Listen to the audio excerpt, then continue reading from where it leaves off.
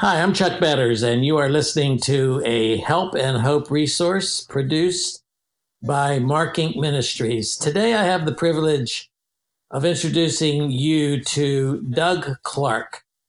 Because Doug's story is so compelling and filled with real hope for anyone struggling with drug addiction or loves someone who is trapped by addiction, his story will help parents who feel helpless as they watch their children choose drugs.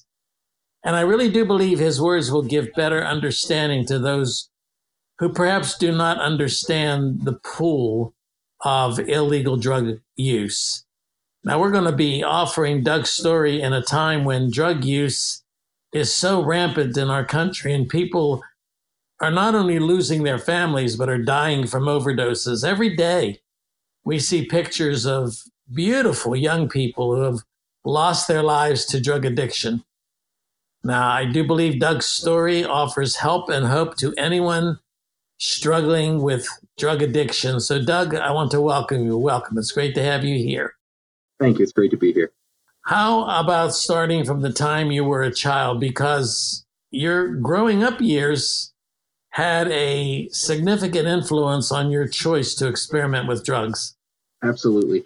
So I was born into a family where I was essentially an only child. I mean, my sister and I were 11 years apart. So by the time I was 8, she had moved out of the house already. And around the age of 8 or 9 years old, my parents, found Jesus. And we moved from our home in Claymont, Delaware to Bear, Delaware. And, as new Christians, my parents submerged themselves in what can only be described as a legalistic, semi-Pelagian Baptist culture. I watched them struggle with trying to fit the mold of what they assumed Christianity was according to the church they attended. Yet ultimately they failed with every ounce of effort that they exerted. And this same mentality that they had began to be pushed onto me as a little child through countless coercions in the sinner's prayers. And I mean, every aspect of my life being examined through their newly discovered worldview, if you will. And I became extremely bitter and angry towards Christianity. And as the years passed, I grew up in this bitterness and displeasure for church and, Christians in general. And I was even put in a Christian school and through my bitterness rejected any idea of formulating relationships in this context. And the 4 years that I spent in Christian education were extremely lonely and helped cultivate my displeasure with the things of God. Eventually, I was put back in the public school system where I found a home and friendship among other youths that were involved with a music group known as the Insane Clown Posse, or ICP.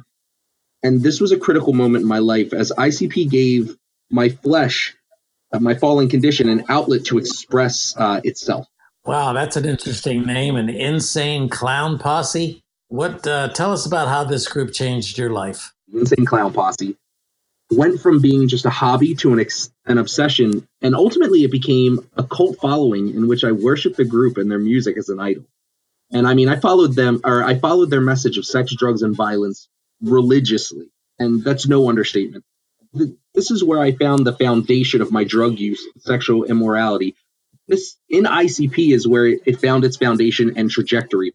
And from the ages of 15 to 24, I followed this music group all over the country, partying from city to city. And with each city and with each party and with each drug, falling deeper and deeper into darkness. So from ages 12 to 19, I began to experiment with any and all drugs that I could get my hands on. We're talking from ecstasy to crystal meth. I would do any drug that was available. However, my desire for drugs changed around the age of 18 when I was introduced to oxycodone. Over the course of the next few years, oxycodone became the dominant idol that consumed me and eventually transitioned into a full-blown heroin. Wow, you were not only then a heroin addict, but you were addicted to painkillers as well? Yes. When I was 20 years old, I came to the conscious realization that I was addicted to prescription painkillers, and it was absolutely horrifying, and I didn't know how to get off them. So my family checked me into the Kirkwood Detox Center for a 5 to 10 day detox treatment to help get the drugs out of my system and get me clean, if you will. And during this time in the detox center, I experienced sobriety for the first time in years. And it filled me with absolute just broken sorrow. So as I'm sitting alone in this room in the detox center, I can still picture it like it's yesterday. It was dark. There was no lights on in the room except for the light shining through the blinds into the room. And I was alone. And as I'm sitting there in this room, I look across the room, and sitting on a shelf in the midst of the quiet and silence, there was a Bible sitting on this bookshelf. And I picked up the Bible for the first time since my youth, and I began to read. And while I was reading, the strangest thing happened. My mind became flooded by repressed memories of all these things that I had learned as a child regarding the gospel. Like throughout the many years of rebellion, my parents continued to sow these seeds. They kept trying to tell me about Jesus, and Jesus died for your sins, and all of this stuff about Jesus and the gospel. And it just seems that these seeds that were sown lay dormant on my heart until the appointed time. So in the detox center, I cried out to God for deliverance from my addiction. But what's interesting is shortly after I checked myself out of the detox center against medical advice and immediately purchased cocaine and attended a concert of an ICP affiliate. So it seems as at first it would seem like your time in that rehab center was maybe useless since you immediately went back to cocaine use. But how did it really change your perspective? On the surface, it would absolutely seem as though it was useless. However, what's interesting is that upon my discharge from the detox center, my vision and worldview had completely changed because I now carried with me a consciousness and a great burden that haunted me. And I knew that what I was doing was sin, and I was guilty before a holy and righteous God. And I couldn't escape this thought. It consumed me. And I feared death because I knew that in its grasp, I'd be held accountable for my transgressions. However, rather than turning from my sin in repentance, what I began to do was I began to self-medicate even more to hide my mind from the reality of my impending doom, my impending judgment. And this continued for years and followed me everywhere I went. To give you an example of what I mean, I would often lay awake at night, haunted by this truth and fear of what awaited me in death.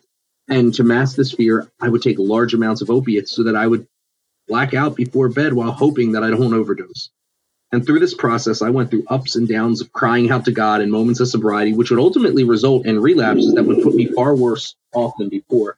And this cycle ended with me being homeless in an abandoned trailer. You know, the last straw came as I lay awake in the early hours of the morning on the floor of that trailer. And that all too familiar voice of conviction came to me, but rather than running from it, I accepted defeat and submitted to the reality that I could not deliver myself from the sin that consumed me. As I wept on the floor of the trailer in complete brokenness, really having no hope or idea of how I was to get off drugs, in the following days, I went to the doctors and I signed myself up for Suboxone maintenance and humbly begged my parents for mercy. How old were you when you were in the abandoned trailer in Chesapeake City? 24, going on 25. 24. Wow. It's interesting to me that during this really dark time, all of those concepts or principles of Scripture in terms of your relationship to Christ came flooding back to you. Even though the original experience that you had as a child was a negative one, you saw the gospel in a negative light. Now years later, it's coming back to you in a different form and at a different time when you are experiencing tremendous darkness. Am I reading that correctly? Absolutely. And even though it doesn't seem like it at first, I really do see God's grace in that very dark and broken place. The image that you paint of being homeless in that trailer and just experiencing this tremendous sense of conviction is really poignant. So what happened next?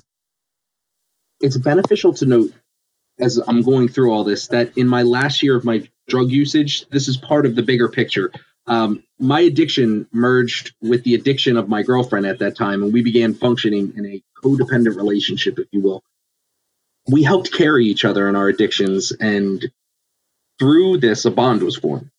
However, when I felt the drawing to stop getting high, I felt that I could force her to get sober as well. However, what I failed to realize is I couldn't get myself sober, let alone try to force somebody else to get sober.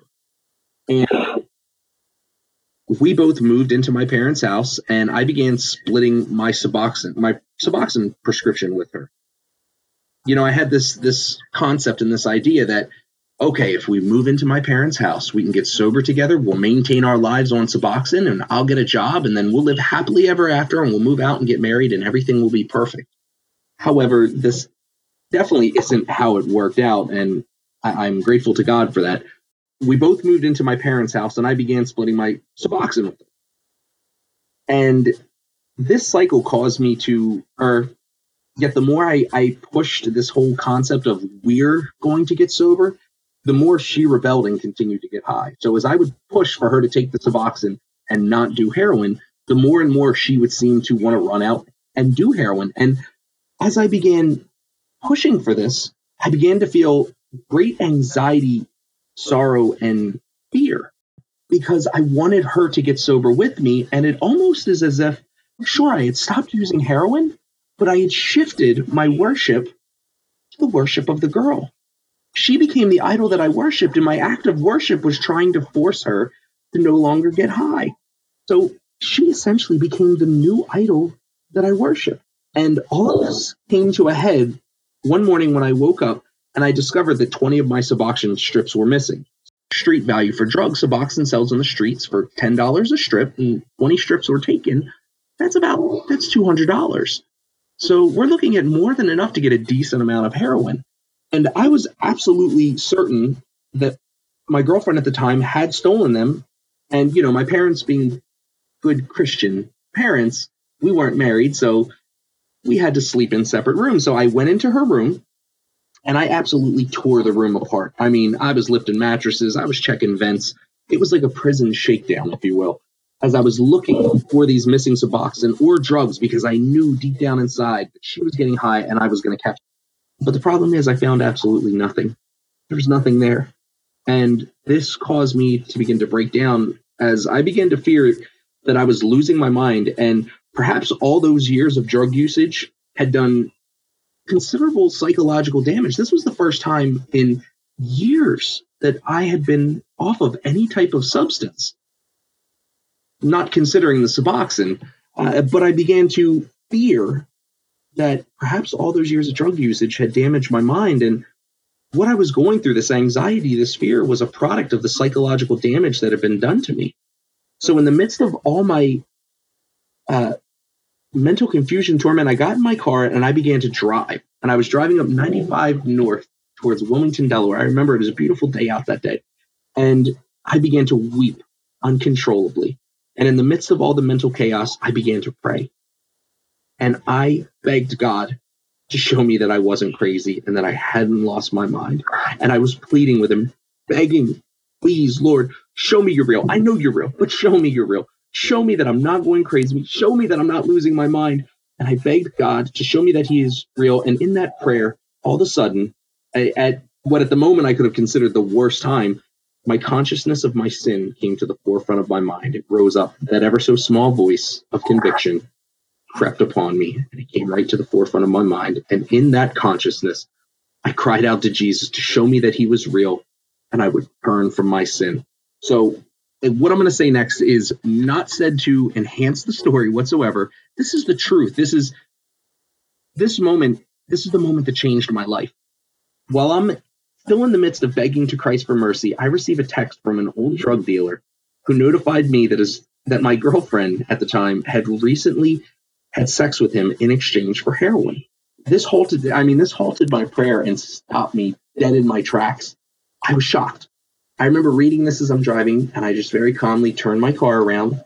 Something just moved me to turn my car around and go back to my parents' house. I go back to my parents' house, and I walk upstairs, and I walk into the room that my girlfriend was staying in, and I look at all the chaos I had caused. I had checked every nook and cranny of this room for those drugs. And upon entry, I look down to my left, right next to the doorway, and there sitting on the floor is a backpack that I didn't check.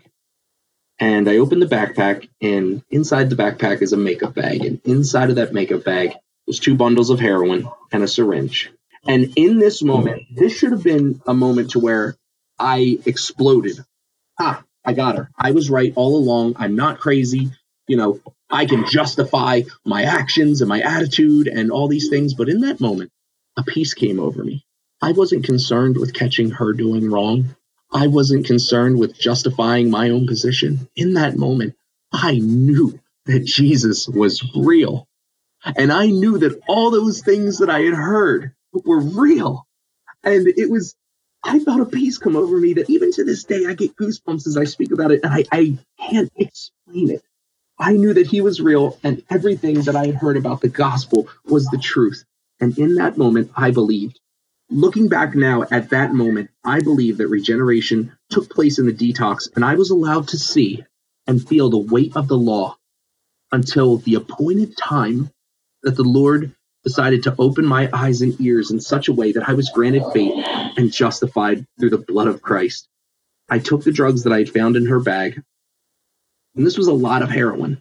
I took these drugs, I got a hold of her, I handed them to her, and I said goodbye. And I turned away from them both, and I repented of these idols that I had fashioned and worshipped. I like to describe the relationship that we have with Jesus this way. If we can picture ourselves in our relationship to Christ as a big house, and we say to Christ, okay, I am giving you every room in this house except this one over here. That's the one he's going to go after. And then we say, well, I'll give you every aspect of this room. It has 3 closets in it, but I'm only going to give you 2 of them. This one here I'm going to keep for myself. And then we go and we say, well, I see that you're going after that 3rd closet, so I'm going to give you the 4 shelves in that closet, but the 5th one belongs to me. All the way down to the cans that are sitting on the shelf. Christ keeps going after those idols in our lives that, whatever they are, big or small, and it sounds like you had some pretty big ones, and he keeps pursuing us in his grace and mercy, one room at a time, 1 closet at a time, 1 shelf at a time, 1 can at a time. And it seems to me that what you're describing could be pictured as a man who's kind of in a pit, broken and hopeless and maybe helpless. Then something clicked inside of you that gave you hope and purpose. And for you, that was Jesus. But he's still in the pit. You're still in the pit. You need to start moving out of it. And instead of that easy success, we feel like we are moving 3 steps forward, 2 steps backward, but we're still moving forward. The journey is excruciating. It's painful, especially during those 2 steps backwards. But hope refuses to die.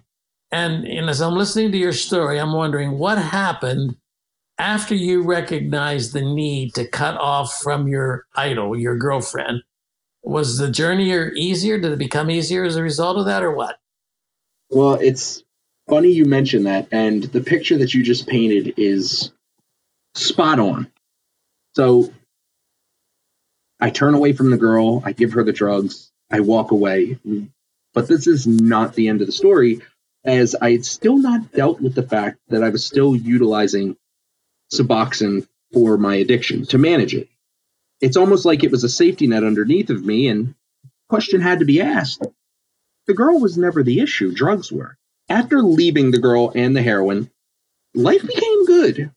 For the first time, in a long time. And I got a high-paying job finishing concrete, which I loved. I met a nice girl at the church I was attending who didn't do drugs, had never been in any type of trouble, came from a good family.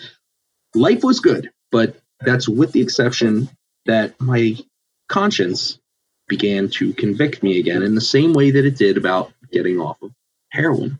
I could feel God's Spirit presenting the reality that it was time to get off Suboxone. And I began to argue and wrestle with this in my mind for weeks.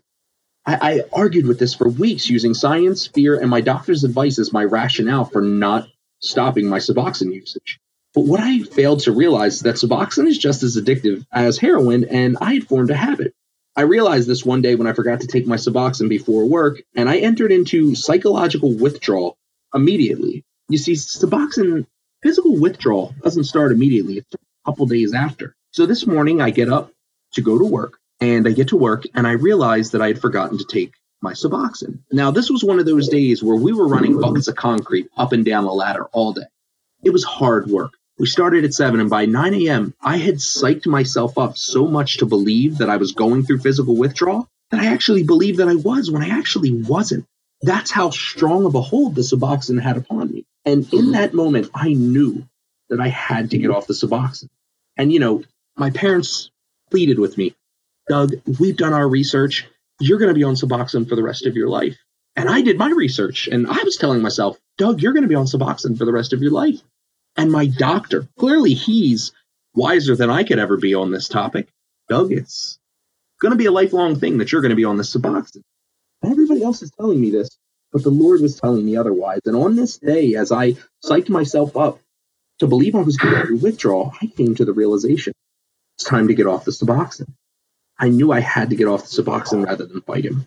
So I submitted to the Lord's moving and prayed that the Lord would make a way for me to stop using the Suboxone, because I knew that if I quit, the withdrawal would be too overwhelming to continue my current job and the relationship I was in. I couldn't run buckets of concrete for 8 to 10 hours a day while I was going through physical withdrawal. And I knew that this girl who I had met at church would never understand the monster that was getting ready to be pulled out of me. Thus, I prayed that the Lord would make a way. And the answer to that prayer came a few days later, on my birthday, no less, when I was laid off and dumped in the same day. Now, before Christ, this would have been a trigger. It would have been like, you know what? I'm done. I can't deal with this. Everything's falling apart. I've lost everything good that I have. And I've just gone out and got high. Something had changed. The Lord had opened my eyes. He had opened my ears to the truth of the gospel, and I believed it. And I believed the promise that I was a new creation. And this empowered me in obedience. I trusted in the Lord. I believed. When I got laid off and when I got dumped, I saw it as, wow, I asked you to pave a way, and guess what? You paved a way. Praise be to God. And I went home that day, and I took the rest of my prescription down into my parents' backyard, and they were pleading with me, let us just keep one in case you have an urge. No, I've got to let go of this. And I put it in the fire pit, and I poured gasoline on it, and I lit it up. And over the course of the next 3 months, I went through physical and mental withdrawal, cold turkey, that I cannot explain. It was absolute torment. But I saw this almost like, you look at the story of like David and Goliath, and there's this giant standing in front of me. The only thing is, I'm not David in the story. I'm the scared Israelite on the sideline, horrified that I'm going to be crushed. And everybody's telling me, you're going to get defeated by this giant. But in comes David, Jesus, in my case, who goes before me and slays the giant on my behalf. This is what happened with my addiction. Christ went before me. And through all my pain, through all my suffering, through my fear, through my struggles, through my hurt with this withdrawal, Christ went before me.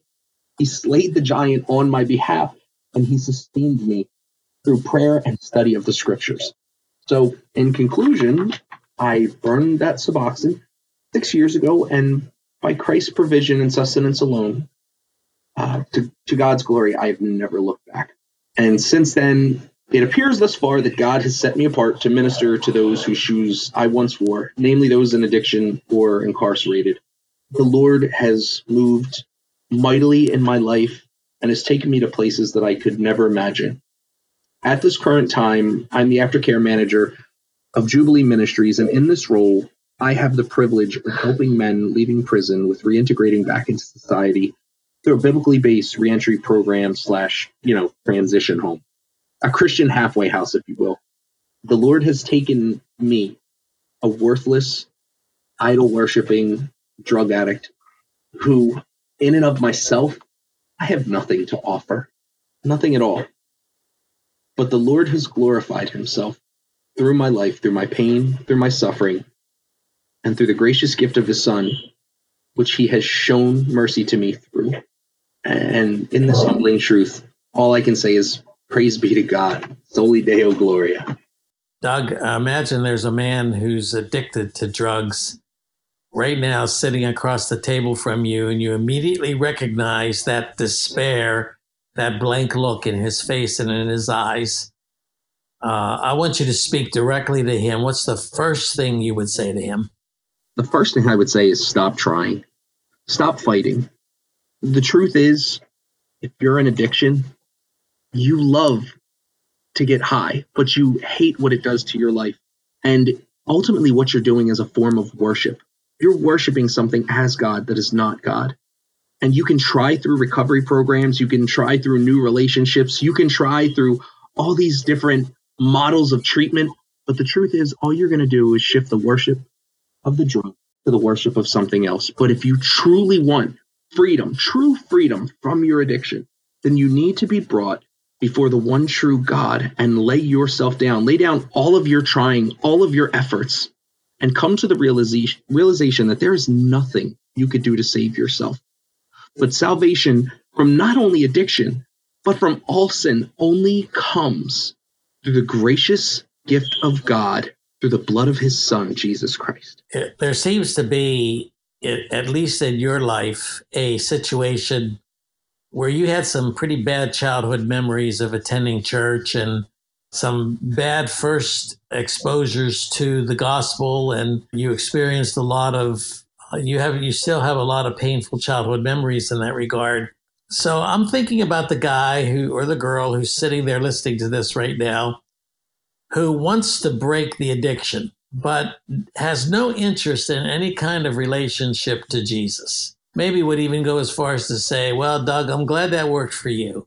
I'm glad this Jesus thing worked for you, but I'm not interested in that, because when I was growing up as a child, I was forced to attend church, and I had parents who were hypocrites. They claimed to be Christians, but I knew what was going on at home, and they often mistreated me, or they lived their lives in such a way that was totally inconsistent with what they said they believed or what the church even taught them. So you got this person sitting across from you who wants nothing to do with Jesus, but wants to be free from the drugs.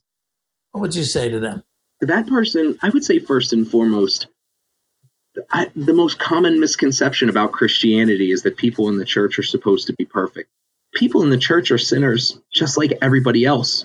The only difference is they have a greater consciousness of their sin than everybody else does because they know the truth. But it doesn't change the fact that they still struggle. They still wrestle with sin the same way that a person in addictions wrestles with their sin of worshiping a drug. People in the church struggle with the same thing, which places us all on common ground as sinners. So to the person who's had a bad history with Christianity, I would say just recognize that those people in the church are struggling and hurting just as much as you are. They just may not show it the same way that you do. For a person who wants to get clean apart from Jesus, I understand, but I would propose that addiction is not the root of the problem. It's merely the symptom. You see, we as human beings were created for the purpose of worship. We were created to worship. It's just that we were created to worship the one true God, the God of the Bible. But when sin entered the world, we were separated from that God, completely and utterly severed in our relationship to that God. But we still have this hardwiring and innate desire to worship. So what we do is we try to fill that void of desiring to worship with other things that are not God. And it's like drinking salt water. The more you drink it, the thirstier you get. So if you're looking to cure your addiction, you're only covering the surface level. To play on the topic of addiction, it's like taking painkillers without the cancer treatment.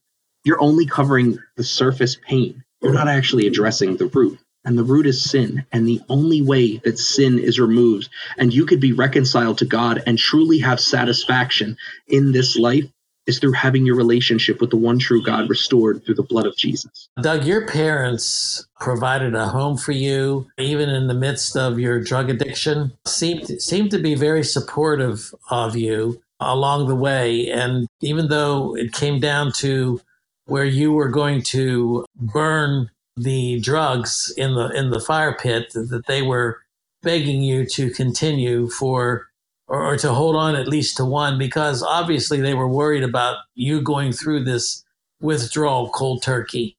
I've heard stories, I've seen some over the years of people who are going through withdrawal cold turkey. Are you recommending that people go through withdrawal and just basically say, that's it, I'm done. I'm coming off the drugs, I'm coming off the drug supplements and the Suboxone and all that other stuff. I'm just not going to do it anymore and come off it cold turkey. Do you recommend that? What I would suggest, and this is my personal belief, is that the choice to come off drugs should be done with much care and prayer. I specifically felt the Lord moving me in this direction. But this is not to say that he doesn't have another path mapped out for somebody else, that he's going to providentially take them down so that he could build them up and mold and shape them into the image of Christ. And that may look a lot different than my path. So to answer the question simply, do I think it's wrong to use medical treatment and possibly counseling and things like that? Absolutely not. I believe that these are all means that the Lord has provided. But I believe ultimately what the bigger picture is God glorified through the mode that you're using to come off of drugs? Ultimately, is Christ's exaltation the primary objective of you coming off of drugs? If you're on Suboxone and you're coming to find that this is becoming an addiction, perhaps that may not be the best mode for the simple fact that it's leading to sin. However, if you're on Suboxone for a time and it's helping you get through the withdrawal, but your eyes are fixed on Christ and he is getting the glory, then for a time, perhaps that may be an acceptable mode. I have a friend who was on Suboxone for years, fixed his eyes on Jesus and didn't quit cold turkey. He weaned himself off, and that's worked for him as well. The ultimate end goal and question that I believe has to be asked is God glorified through how you're coming off the drug? You mentioned your parents several times now, and they're very much an integral part of this story. And so as we wrap this up, I want to ask you to let's address for a moment parents whose children are addicted, or they sense that they're becoming addicted. A very simple question is, how can parents protect their children from drugs, or what kind of help should they be giving to their addicted child? So in regard to how should parents help protect their children, I would say, first and foremost, the gospel. The foundation of the child's protection, if you will, from addiction, or even the strength to come out of addiction should they get addicted, is the gospel. I would say raising your children up according to the scriptures, giving them grace, teaching them about the grace that we have through our Lord and Savior, Jesus Christ. My parents, even though they were somewhat legalistic, and I felt as though they were beating me with their Bible every chance that they could, I now realize as a father myself that what they were doing was they were instilling truths within me that were sowing seeds at the Lord's appointed time were the mode by which I was delivered from my addiction. So I would say foundationally, raise your children according to the gospel. Share the gospel with them. Make the gospel the central theme of everything that we believe, and allow your children to see that. I would also say, in regard to parents who have a child that's currently going through addiction, we ultimately have to remember that this is not Doug's story. It's not my parents' story.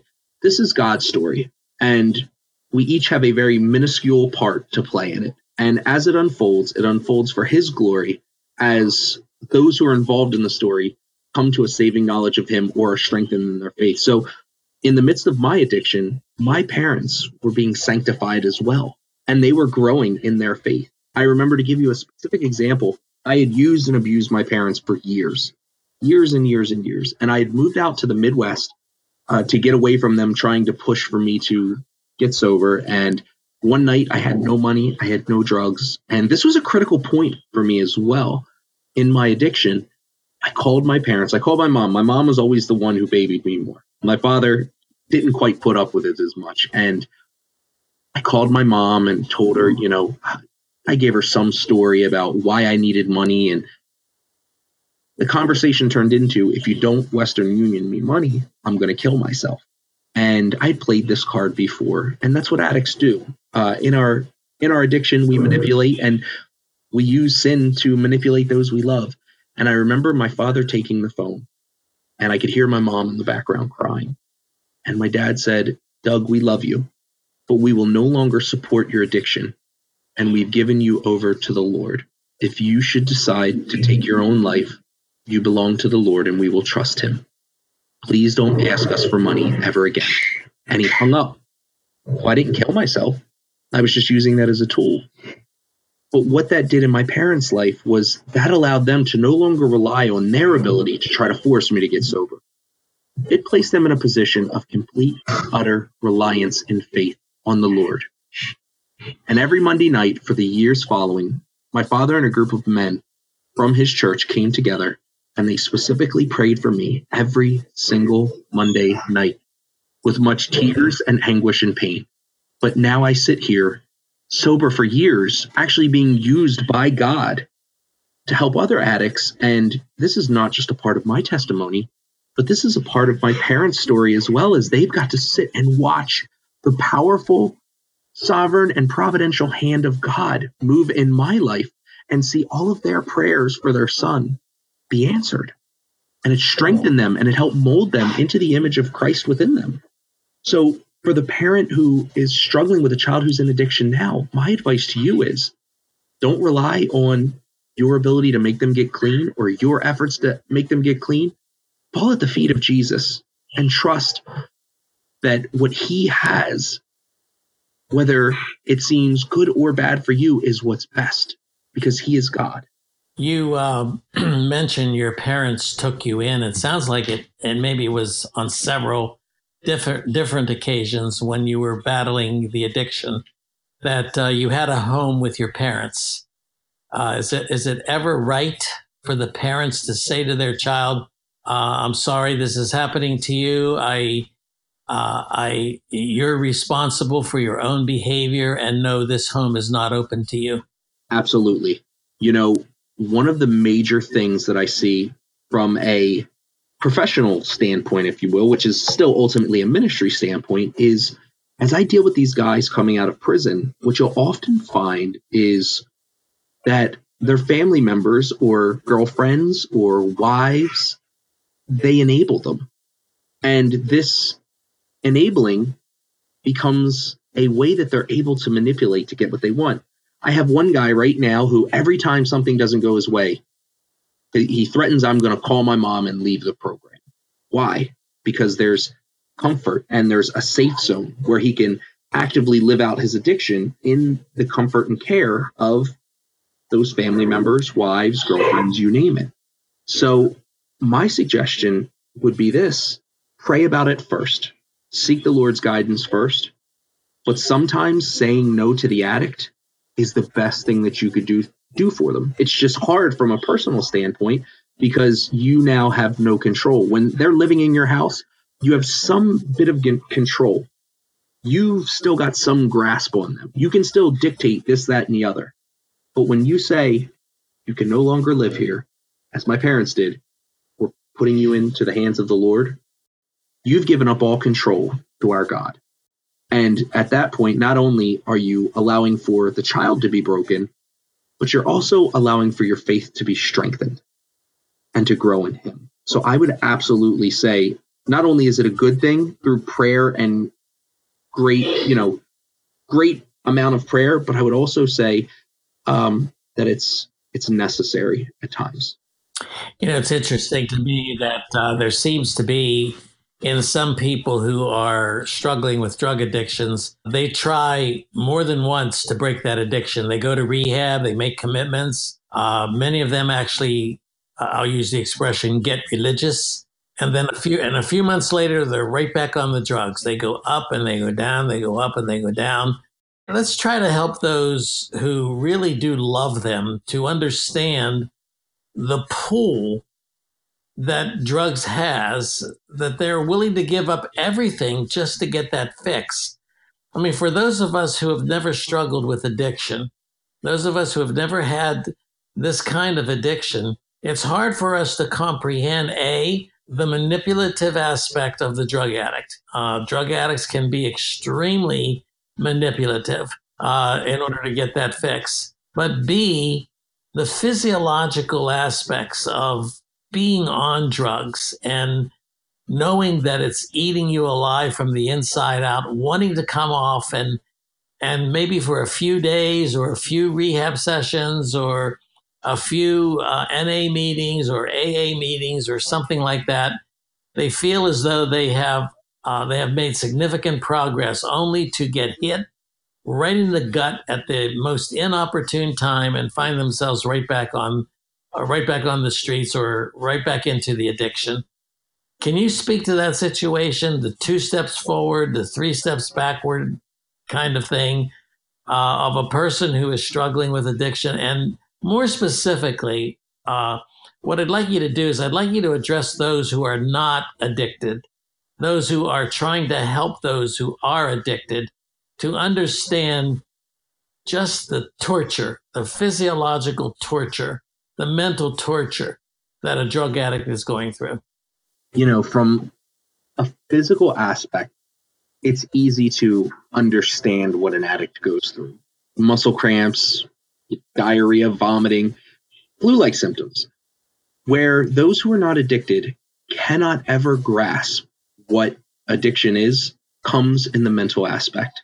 It's, to give you a good picture, there was so many times in my addiction where I would get down to my last bag and I would say, this is it. I'm done. It's over. I'm going to do this last bag, and tomorrow I'm going to have a normal life. I'm going to wake up and I'm going to move towards my future. I'm going to have a white picket fence with a dog and a wife and children, and everything's going to be perfect. I'm going to have that normal life. And I'd go to bed that night with high hopes and aspirations that I was going to have this new tomorrow. But when I'd wake up the next day, it was almost as though the real me was locked in a cage in the back of my mind, screaming for somebody to let me out. And my body went on autopilot right back to the block to get more drugs. The suffering and anguish that an addict psychologically goes through when they don't have drugs is inexplainable. In my life, I've had a lot of people who I love die. And that initial feeling of death, when somebody you love dies, it's almost there's a tight feeling in your stomach. It feels like you can't breathe. I would relate what the addict psychologically goes through to that feeling. That's how as people I love died, that's that same feeling I got when I didn't have drugs. That anxiety, that fear, that the flushing of hopelessness coming over you, consuming you. And it consumes every aspect of the addict's mind. It's like, picture you're in love with a woman, and all of a sudden she's ripped away from you and she dies. And this is going to sound strange to those who are not in addiction, but if you've ever had anybody pass, this is a horrendous feeling. And that person is taken away from you, and you would do anything to have them back in that moment. And when you get that drug in your hand, it's as though they've resurrected from the dead, and you've got one last second with them. And as soon as that drug goes into your system and it's gone, they're ripped away from you again. This is why we see addicts going to the extent of giving up their children, giving up their houses, giving up their health. This is why we see prostitution, and we see just absolute moral decay in the pursuit of the drug. They literally fall in love with this idol that they worship. It becomes the center of their universe, and it consumes all aspects of their life. And even though they're somewhere in there screaming out, no, don't do this, at the same time, they cannot help but pursue and chase that which they love, this idol that they worship. And to the unaddicted mind, this probably sounds so bizarre, but when a child who's addicted to heroin comes to you and lies to you and manipulates you and then steals your money or does something that you could never comprehend why they would do that, they're in love with the drug, and they would give all aspects of their life. Looking at 1 Corinthians chapter 10, verses 18 through 22, in that passage, Paul talks about eating food that was sacrificed on the altar of idols. And what he says is idols are inanimate objects. But when you're offering on the altar of idols, what you're actually offering to are the demons who are behind them. And I found this really profound as I was digging into what is addiction and looking into this topic. Because when you really think about it, heroin is an inanimate object. How could somebody love an inanimate object? And how could an inanimate object have such control over a person when they worship it. How could it? And when you really think about it, what they're offering themselves over to, what they're giving up their children for, what they're giving up their health for, what they're giving up their home for, what they're giving up their morals for, ultimately what they're giving up their soul for, is they're laying all these down at the feet of the demon behind the drug. It's demonic. It's evil. And it grasps a hold of them and it drags them into the pit. You think about, like, if you've ever watched National Geographic and you see a gazelle and it's thirsty on a hot day, and all it wants is a drink of water. And this gazelle goes over to the river and it bows down at the river and it begins to drink. It's drinking and it feels so good and it tastes so good. And as it's kneeling there drinking, the gazelle lifts his eyes up, and before him is the eyes of the crocodile. And before the gazelle could pull away, the crocodile has reached out and grabbed the gazelle and drug it into the depths of the water, never to be released again. That's addiction. It's interesting that you say that, because when you think about when we raised our children, we would teach them that Satan does not know about any line in the sand that you have drawn. He's a snake. He's on the other side of the line. And if you think that if you walk up to the line but do not cross over the line, that Satan isn't going to jump the line, then you've misjudged Satan. He will lunge over and he will attack. He will hit. And just one final word here I want to hear from you is this. When we lost our son, Mark, when Mark was taken from us in 1993, we lost him very suddenly. It was just a beautiful night, and he said goodbye, and we would never see him again alive. And the pain over the next months, and I would say years, the pain was so unbearable and so difficult for us to endure that I often thought to myself, I kind of wish I were a drug addict.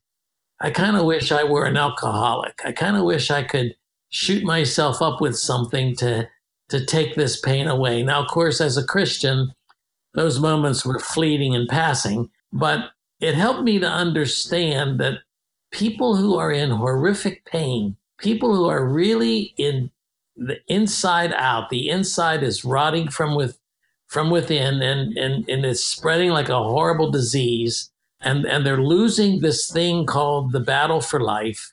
I think it's incumbent on those of us who are sober to be able to look with compassion on those who are looking for that fix, something that will make them feel better.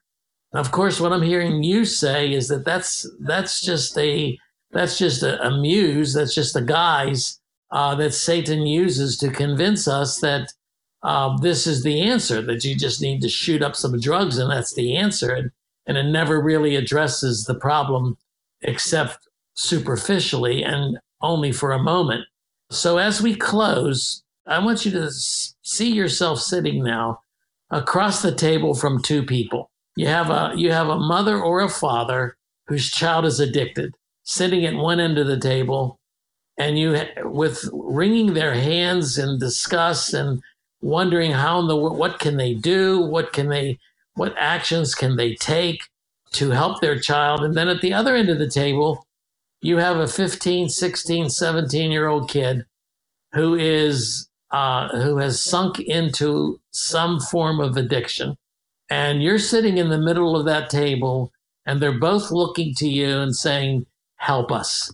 What would you say to them? Start with the father or the mother on one end of the table. To the father and the mother, and essentially, I guess the advice would be the same to both, would be to turn their eyes upon Jesus. In the circumstance of the father and mother, they have no control over the circumstance. I moved 1,300 miles away, and where I went, my sin went with me. This ultimately comes down to a divine act of intervention by our God. Turn to Jesus in both circumstances. Mom and dad, if your child is in addiction right now and you are scared that you're going to lose your baby, that you're going to get that phone call that they've overdosed, if this is your fear, all of your fighting, all of your trying will be in vain if you have not first looked to the Lord as your sustenance, as your power and as your strength. You will only become discouraged through each relapse, through each lie. But if you fix your eyes upon Christ and realize that he is in control of all of these circumstances, he can give you the peace and the strength necessary to push forward to see your child recover in the same way that I have recovered and my parents have been able to praise God through my deliverance. And to the child sitting at the other side of the table, not even to the child, to the young man, the young woman, to the old man, to the old woman who's in the midst of their addiction right now, I give the same advice. Turn to Jesus. In the midst of your addiction, you are drinking salt water that is leaving you thirsty over and over and over again, and you are worshiping that which will never, ever satisfy your soul. Rather, turn to the one who you will drink, and he will give you living water. Turn to him and drink and be filled, and he will pull these idols out of your life. Turn to him. Turn to his cross. Turn to his death, his burial, and his resurrection. And he will take your sin and he will place it on that cross with him. And he will die on that cross with your sin. And your sin will be buried with him, but he will raise with a new nature for you, and your sin will stay in that grave. And he will raise with a new nature, a nature that will reconcile you to your God, and you will be able to find satisfaction through true worship. You've been listening to a Help and Hope resource produced by Mark Inc. Ministries. I want to thank Doug Clark for his transparency, his willingness to share openly with us a story of deliverance, a story of redemption, a story of healing and reconciliation. And I want to say to you, if you are struggling with drug addiction, please reach out to us at markinc.org, markinc.org, and we'll do our very best to connect you with someone who can help you navigate this really painful pathway, this really difficult pathway. And please also let us know if this conversation has helped you in any way. When you visit markinc.org, you're going to find numerous free resources that are designed to offer help and hope to hurting people who are involved in numerous life crises. Our goal, our objective here is to lead you to a personal relationship with Jesus Christ. And any of us on our staff here would be more than happy to show you how you can come to experience God's love and God's forgiveness in Christ. And again, Doug, I want to thank you for allowing us to tell your story as you are now able to look back and help bring along with you those who are walking in this journey, walking these difficult steps, but you do so from the perspective of one who knows exactly what they're going through and is able to show them how to navigate this difficult road in a personal relationship or with a personal relationship to the Lord Jesus Christ. So Doug, thank you so much. I really do appreciate your willingness to share so faithfully. God bless.